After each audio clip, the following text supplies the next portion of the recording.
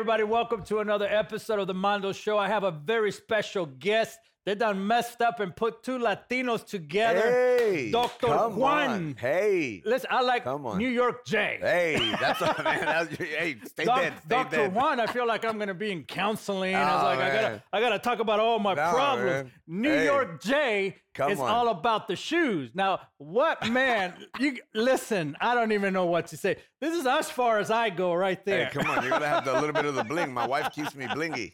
Oh, man, we're going to have a great time. I believe that this hour that we're in right now is all about the power of testimony. And when you understand the testimony about your life, you understand that the message that comes out of the mess changes everything. My life was a mess for a long time until my sister walked into my world and prophesied three of the most powerful statements that changed my life. What if God is real? What if prayer works? What if you have a different destiny? That was the catalyst to allow me to understand how does this God thing work? Has God been in my life all this time? And guess what? He has. I was just too focused on myself to realize that God had a plan for my life, the same way God has a plan for your life. I don't know where you're watching from, but thank God for the Voice of the Prophets Network, the PTL network that is airing in Miami, Los Angeles, Pennsylvania, Dallas, Houston, all over America. A national syndicated television program hosted by an ex-gang member. Only God can put that together. I know you got your podcast and I know you have your YouTube. I get it. And I got mad respect. But it was hard to be in the space of television for an ex-gang member that the world said, lock him up and throw the key away, to now be a syndicated program all over America talking about Christ, talking about Jesus, talking about the power of restoration. And that's what I'm going to be talking about today on this program, because I believe that God has a plan and a purpose for your life. You just don't realize it because your life is a mess right now. Your life doesn't look the way you planned it in the beginning, but remember this. I love this. It's not how you start in life. It's how you're going to finish. The problem is this. When is your time coming? The end can be now. The end can be next week. Listen, I'm going to be sharing my story in the next few weeks because I have a book coming out. And I want you to pre-order the book today because I believe that my story is going to inspire you to understand, to go back in your life and look at all the times that God protected you, God spoke to you, yet you were probably too busy. Maybe you were in pain and hurt and you couldn't see or even hear the voice of God, yet God has been there all this time. My book is available for pre-order today. Amazon, Target, Walmart, Barnes & Noble, all the major marts. I cannot even believe that it's even happening. But through God, all things work together for good. So make sure you grab that. I want to share my life story with you, and I'm going to give you some insights of the gang culture in Los Angeles, California. But more than that, I want to share with you the power of Christ coming into my life that changed everything. And like myself, my special guest has a book that only if you dare to read it. I've never known a man that can wear the shoes and this. I don't even know if you call them shoes, slippers, but they are something that grabbed my attention because beyond the yellow brick road, unlocking the promise of God, he was known to be New York J. Come on. Now he's doctor. He's a pastor. He's an evangelist. He's a prophet. He's a man that fell in love with Christ. And I can tell you that when you follow him on Instagram, on, Facebook, and maybe even YouTube, I want you to know he's not your normal pastor. He's a man that can identify with you. And I want you to meet him today. Dr. New York J. What is going on, man? I'm excited to be on the Mondo Show, man. Man. You got me pumped. Listen, I can't wait to read your book. I'm excited. We were talking before, and finding God and staying with God is not normal to you and I.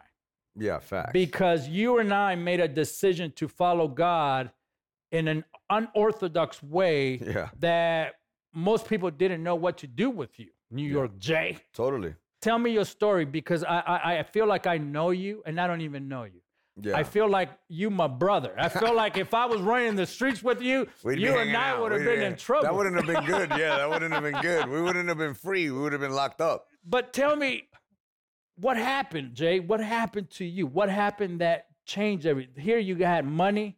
Mm-hmm. You had the name, the reputation, ladies, man. Yep. Everything that the street tells you to validate you, you had it. Yeah. But what happened? So, you know, I tell people when I got saved, I didn't have a worship team, a pastor, none of that, man. I got saved kind of like a Paul experience. You know, it was 3 phases. One of them, I was in a car at one time with this chick, and we were going to go pick up drugs. And so they wind up robbing me. It was a setup. And so I get beat with the gun for about 30 minutes. Before you know it, you know, I believe this is the time where I cried out to the Lord, you know, because sometimes we try to create a formula, you know, but it was a true cry, right? I heard the gun clack, and so I thought I was going to get shot. So I didn't know how to talk to God. Because I was raised Catholic, you know, so I only knew the Our Father who art in heaven or the Hail Mary, right? So I hear the clack go back, and I start yelling, Our Father who art in heaven, hallowed be thy name. And before you know it, they took my car and they left and never shot me. So I was totally beat up. I still got scars here and in the back. My lips kind of crooked because of it. And, you know, so I got out of that. But I still went and picked up drugs. I didn't really understand what was going on, even though I had cried out. Right after that, a while after that, after I healed up a little, I'm in a car and I start looking at the clouds. Now, I know some of y'all might think like, what? The clouds? I started looking at the clouds. I could count on my hands from the age of like 23 to 36 how many times I was sober. Because most of my days I was high on something, you know. And so, you know, I winded up sitting in this car, I'm looking at the clouds, and, you know, everything kind of slow-mos. And, I don't know, baptism of the Holy Spirit, I just start crying. And I hear a voice that says, why are you killing, stealing, and destroying the very lives I'm giving people? I never read John 10:10. I only knew John 3:16, and that was because of communion and, you know, Catholicism, right? But I never really knew. But I heard that, and I was crying. They said, you're turning women into prostitutes. You're turning men into, like, homeless people. And so I winded up, it kind of, like, turned off. It was like a faucet turning off. And all of a sudden, man, they got me thinking. So I would go to places and drop off the drugs still because I didn't know how to do whatever it is I was hearing. You know, I just kept doing what I was doing, but I felt bad. When I handed it, it would be like, I would hear she's going to become a prostitute because, you know, she's going to do this. And so I started telling people, man, I feel like God's talking to me. And they would be like, New York, you tripping out, bro. Like, you know, you must be high. Too much. Yes. Burning. So the way I get locked up this last time, it was, I was selling meth. You know, that was a whole wild story on its own, because I came to Texas on a dope deal. I didn't know anybody. I just jumped on a Greyhound and landed in Texas, McAllen, Texas, and knew nobody. I winded up getting extradited back. While I was getting extradited back, this guy told me about making a bunch of money. He gave me an address. And, you know, you're shackled like this and you don't have a pen. And it took 18 days. So for 18 days, I would say 506 West 6th Street, Breckenridge, Texas, 76424. And they'd be like, New York. I said, shut up. 506 West 6th Street. When I got there, give me a pen. I wrote it down. That's how I wound up in Breckenridge. You with me? Wow. Yeah, so it was a little bit insanity in there. You know, I'm like, man, I said that address for 18 days. You know, I would go to sleep, wake up with the address, you know? So I'm in a small town called Breckenridge, Texas. I'm this guy that grew up in Hoboken, Manhattan, and, you know, Bronx, Brooklyn, all the clubs, you know. And here I am in this small town. They introduced me to meth. To say all that, you know, I was trying to give you a little back end, but I wind up in this car, you know, I'm crying. I'm telling you know, I feel like I heard God. Before you know it, I get incarcerated. And they kick in the door, aggravated robbery. And, you know, I had never did that. I sold drugs, and I would give people money to do that. You know, I never really had to do that myself. You know, you didn't get your hands dirty. And so I was yelling at the guy, I don't do that. I wind up being in this cell. Well, before I get locked up, they're behind the windows, and they come out and they tell me like, yo, they go, when are you gonna tell us what you did? He says, so you were high? You know, because I'm doing the lie detector test. You were high, and then all of a sudden, you robbed a guy. And I said, I didn't do that. I didn't do that. And so I started yelling, I'm a drug dealer. And they got all this. So I get charged with under 250 grams. Under 250 grams. So I wind up getting incarcerated. I tell them everything. Basically, I show some receipts where I was at. So they give me, I was facing 25 years. Wow. I wind up having 4. While I'm there, I'm in Weatherford, Texas. There's it's like a U like this, and a gate in the middle. And this guy comes and he's like, hey, I'm here for you. And so I go, here for me. Now, remember, I had gotten in that incident with the gun. I felt like I was hearing God through the clouds. And all of a sudden, here I am in jail. And this guy's telling me, here for me. He says, I'm a pastor. And I didn't know what a pastor was. I only knew a priest, bald head guy with a collar. Yeah. Right? So I would go, pastor. He goes, yeah, church and all that. Still confused. And I would go, bro, you locked up. How you tell me you here for me? You need help. This is why I love people from New York, man. Go, bro. People from LA, we're like New York people, they tell you straight. Yeah, no, straight up. I'm like, how you gonna be here for me? If anything, I might be here for you, And so, oh my gosh. So this guy, man, he, I go whatever, and I walk away, and I get in my cell. But I start thinking of the car, the thing, all that, and I go, here for me. And so the morning comes, and I look over there, and he's laid down on a blanket. Yeah. He's on a blanket. He's prostrated down, kind of in a full expression of worship. And he doesn't get up, though. And so I go work out. He doesn't get up. I eat a soup. He's not up. Work out, take a shower. It's an hour later. That dude finally gets up. I go like, yo, he's got my attention. Yeah. He's got my attention because he's doing something that I'm weirded out about, realistically. And he told me about God. I'm like, what's that dude doing on the floor? So when he comes to the gate, he says to me, hey, I said, what were you doing? He said, I was praying. And so check it out. I go to him, how many Our Fathers did you say, bro? Because I don't know prayer. And at that moment, I go to my cell, because now he's got my attention. He was down there on the floor for an hour. I ain't never seen somebody do that. And for me, for you, and then all the little, because God, sometimes we think it's a suddenly. The suddenly is he's tried to get your attention a couple times. You just didn't listen. What was the pivot moment? That right there. That was the pivot. Yeah, I wind up going to my cell. He's got my attention. The guy tells me, read your Bible.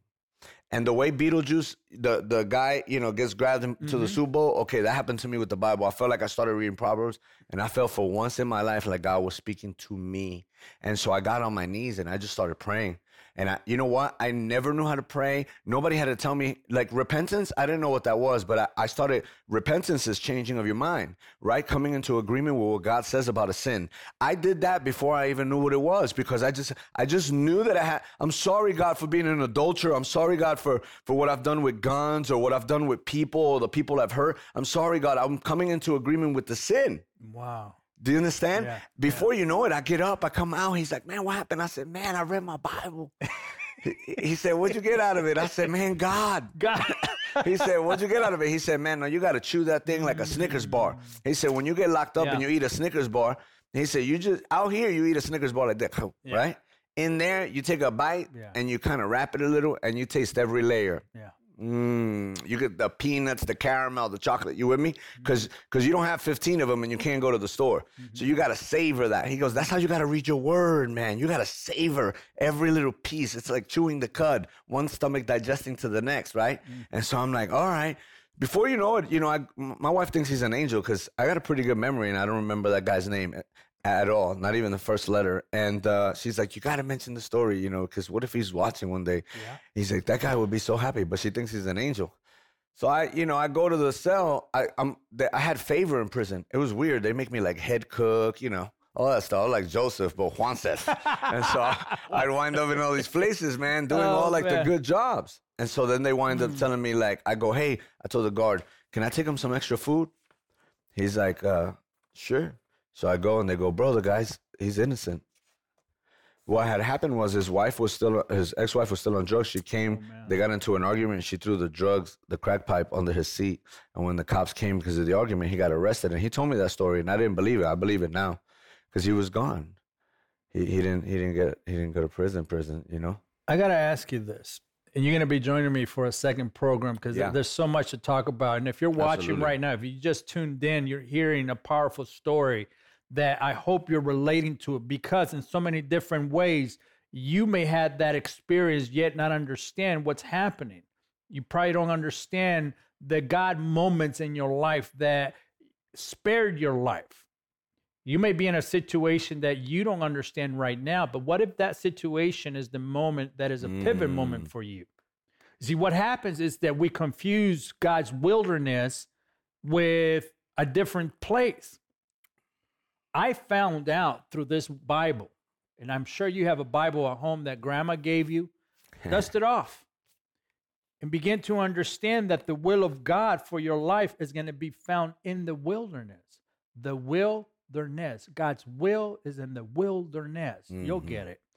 Understand this, that most of the encounters that everyone had was in the wilderness moment, was at a breaking point moment. It was not a moment that everyone was celebrating. As a matter of fact, that probably would have been a distraction.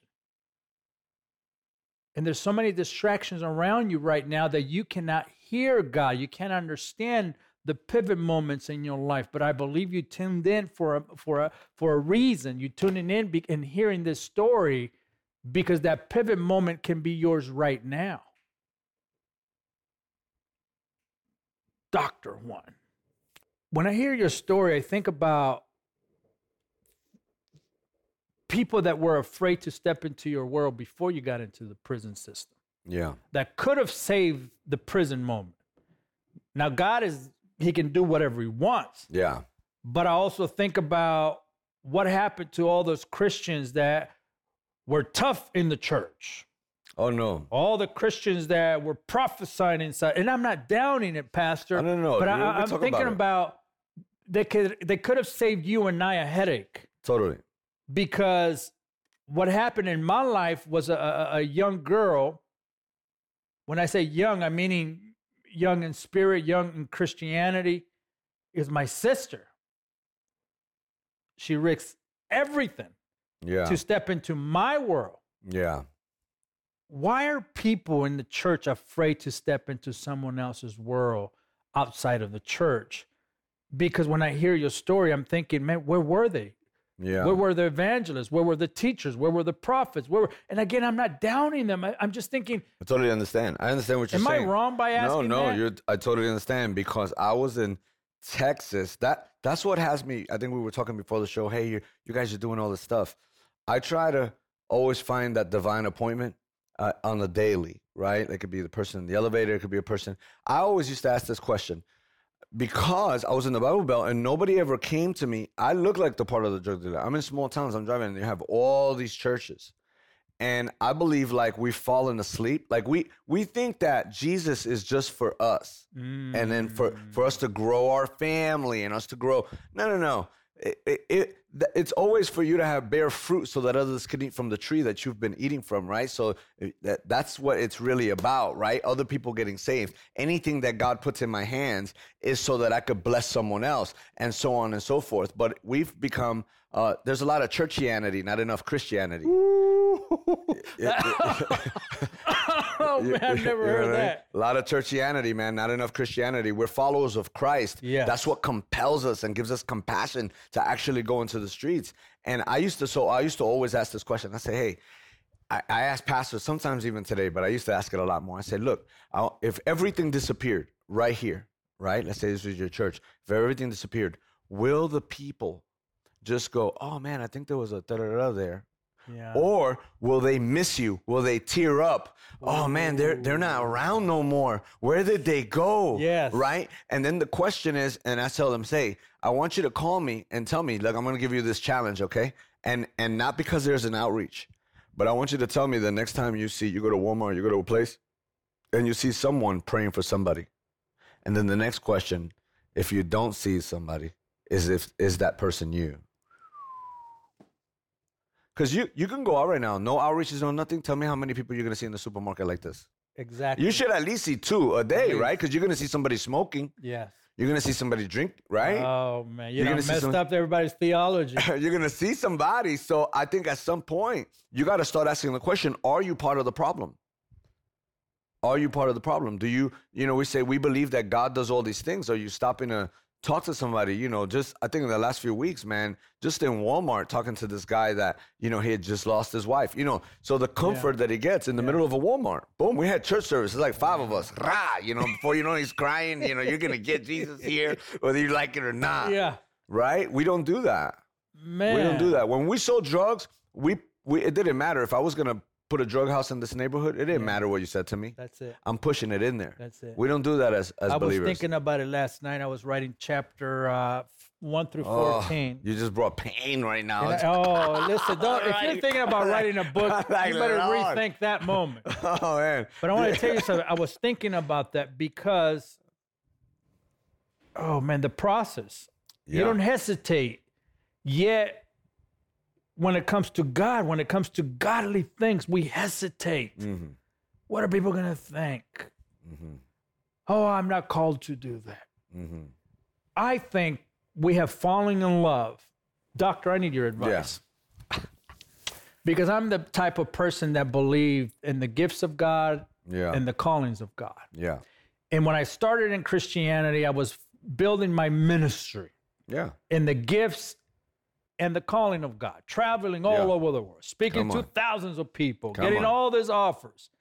Yet, when God spoke to me, he took me to Matthew chapter 7. Oh, I know my time is ending, but I got to go real fast. I had to learn how to align with the will of God. And I talk a lot about the will of God because you have to understand the gifts will never be taken away from you. Mm-hmm. The calling will always be there. Yeah. But if you are not aligning with the will of God, how important is it for us to understand the will of God in our lives? Super important, because if you look at the book of James, when it talks about our desires, they're the ones that gets us killed. That's what got us everything we got us, right? It's not, we blame everything. And I love that you talked about the gifts, because I love 1 Corinthians 12 all the way to 14. Like, I've been hitting that hard because I think a lot of times one of our biggest problems in the body is that we're fighting about all these things and we don't want to operate out of the will of God. We say we are, but you know, in 12 you see them, pursuing the gifts, not desiring. It says desire the gifts, pursue love. Why? And the mistake is that we think that love is the feelings and all that. Love is, I like to say, there's agape love, and then there's agapo, God's preferred choice. So when I choose one of God's preferred choice, I'm actually loving you. Ooh. And when I do that, I have to crucify my flesh. Nobody's living the crucifixion. No. That's why they're not. Come alive! You know, like, so at 14, you just see 12 and 14. You see what's happening today. You know, if the big topic is, all of Jesus's ministry is deliverance. The whole thing. It's a progress, right? From front to back, everything is deliverance. Yeah. But we'll fight about deliverance. Yeah. And we'll fight about the prophet. And we'll fight about this. And it's like, dude, while we're here fighting, there's a lost and dying world. Go pray for somebody at the grocery store. That's it. Go do something. And I think the will of God, the desire of God, the heartbeat of God, when we delight ourselves in the Lord, he'll give us the desires of our heart. But that's the desires of heaven.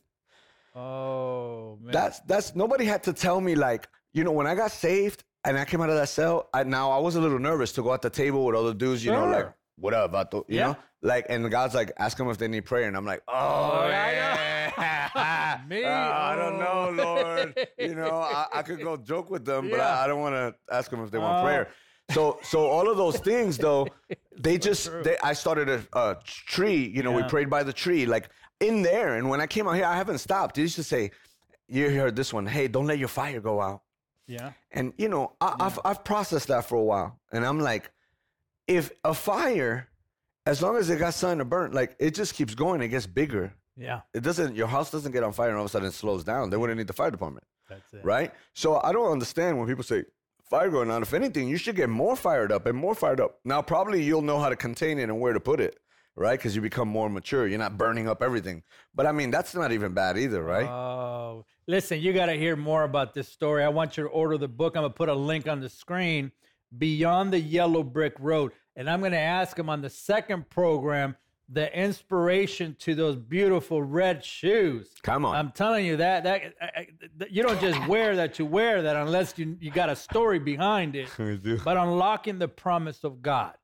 I believe that if you don't have tools to help you unlock what God has given you already, You're going to be staying frustrated and stuck, and all of a sudden you're going to start becoming that bitter Christian and a Christian that becomes a fruit inspector and always listen, stop it. Stop, para, ya estuvo, ya, basta, someone said. Stop it. The key is God wants to have an intimate relationship with you. Christ, the will of God is all about relationship. Then the gifts, then the calling. And I'm telling you, what I found in this story was an intimate encounter with Christ that allowed him to build on the gifts and the calling of God. Today, Dr. Juan is pastoring, and he's the founder of Wrapped in Love of Christ Ministry. He's a senior pastor of Get Wrapped Church in Spring, Texas. If you're around that area, I want you to go look him up, get involved with the ministry.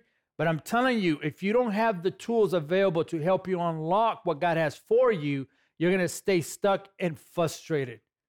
You're going to be joining me on the second program. But real quick, can you pray for us?